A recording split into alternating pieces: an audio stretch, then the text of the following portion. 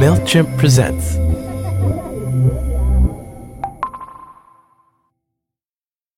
So we've reached that slightly ambiguous stage of the life cycle known as middle age. Of all the life cycle stages that have been covered in art and literature, this one is probably the most neglected. We rarely hear about what it's like to simply keep on keeping on. Personally, I'm fascinated by middle age. I wonder about how you get perspective when you're in the middle of the path, how you decide for yourself if you feel successful, how you come to terms with the goals you haven't achieved, and how you feel satisfied by the ones that you have. Today, we're going to hear from a woman who founded her company a decade ago, and we're going to learn about her path to finding a solid identity in her company. This is episode 4, Maturity. For this story, I called up Jess Ma. I am Jess Ma. I'm the founder and CEO of Indinero, and I've been working on this for 10 years. Jess is only 29 years old, so you might be wondering why she is featured in a podcast about middle age. Well, her business career started early, at the age of 12. As a tween, she owned a server management company. She operated it out of her childhood bedroom, which had no posters. The only decorations were 5 lit-up homemade computers.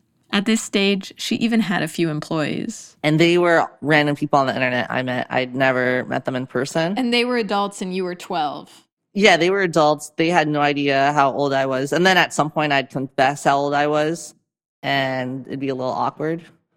But yeah, that's how I started. She was kind of a loner at school, so this business was her primary occupation.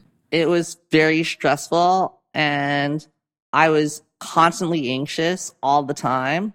And we had horrible cash flow issues. And if you're 13 years old, no bank will lend you money. So it was very, very hard for me to build and scale that business. Like, the faster we grew, the more cash it sucked. So I ended up just selling everything actually to a customer. The main thing she took away from this business experience? Finances and cash flow were a big problem for me, and one day I'd want to figure out how to fix that problem. This led to her next business idea at age 19, Indinero. Indinero is a software that Jessica built to help manage your finances. She had kind of a radical approach to her company. She wasn't interested in taking a lot of investor money. She wanted something more long-term, to step her feet onto the solid soil of business maturity. We raised relatively very little money because we've never needed a lot of money, and I always felt that it was just Silicon Valley ego that led people to raising excessive amounts of capital. And also, I want to build a company that can be around for decades to come. I'm not interested in building a company that will just sell for a lot of money in a year or 2 or 3. Over the next 7 years, she worked insanely long hours. She pivoted the company 5 times. She and her co-founder were roommates, co-workers, and practically siblings.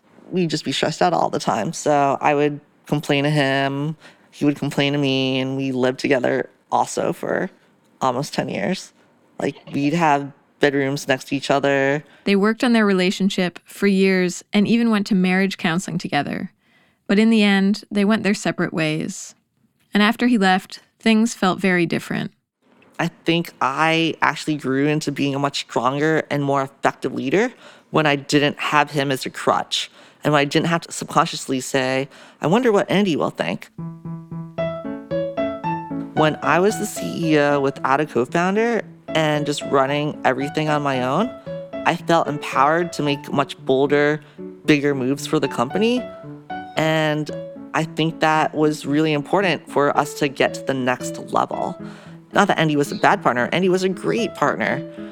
But I knew for myself that being a solo founder is more my cup of tea. And I think a lot of people are scared to start a company without a co-founder because they think they're going to be alone and lonely. Through talking to Jess, I realized that business maturity didn't come from any financial marker or a 5 or 10 year marker. It came from surviving the adventures of youth and coming out more confident on the other side. After Andy left, Jess took full responsibility for the company and started making changes. She brought on a new executive team, added more remote employees, and doubled down on financial discipline. For her, maturity has been a mindset. It means being less stressed out, working less, feeling like you have ownership and control over your company. Yeah. So over time, I got better at sleeping 8 hours, got better at working out. I personally feel happier and more fulfilled now than probably ever before. And I think it's less to do with where the company's at and more to do with just how I feel energetically. Now the company has 220 full-time people, and it will probably grow to 300 by the end of the year. They're doing revenue in the tens of millions, and they have people working in 10 different cities. But even 10 years in, it can still feel like they're proving themselves.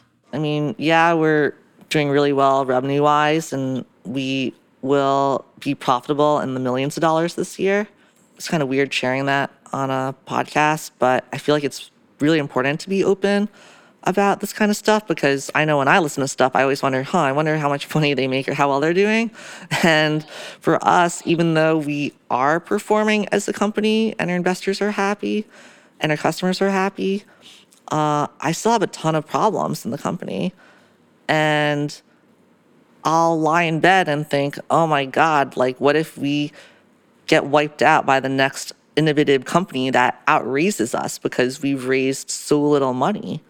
And I worry about company culture because now that we're not headquartered in San Francisco and we have people all over the map, it's much harder to keep a cohesive company where everyone knows what's going on and where people embody the values that I started the company with. So needless to say, I'm happier today.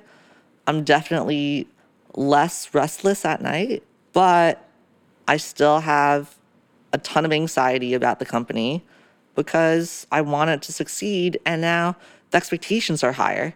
Like we want to be public viable in the next 2 years, meaning, in the hundreds of millions in revenue.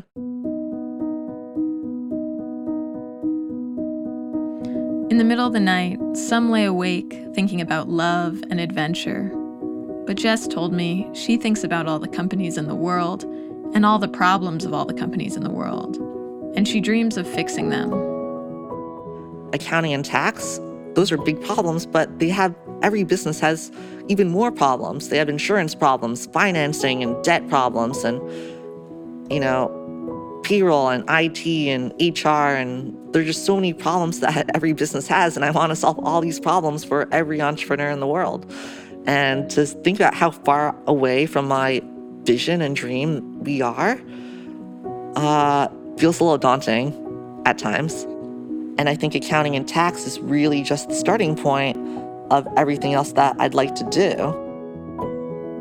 And so being less directly financially driven and being more like impact driven is really helpful for making it so that I want to work on this for another 10 years.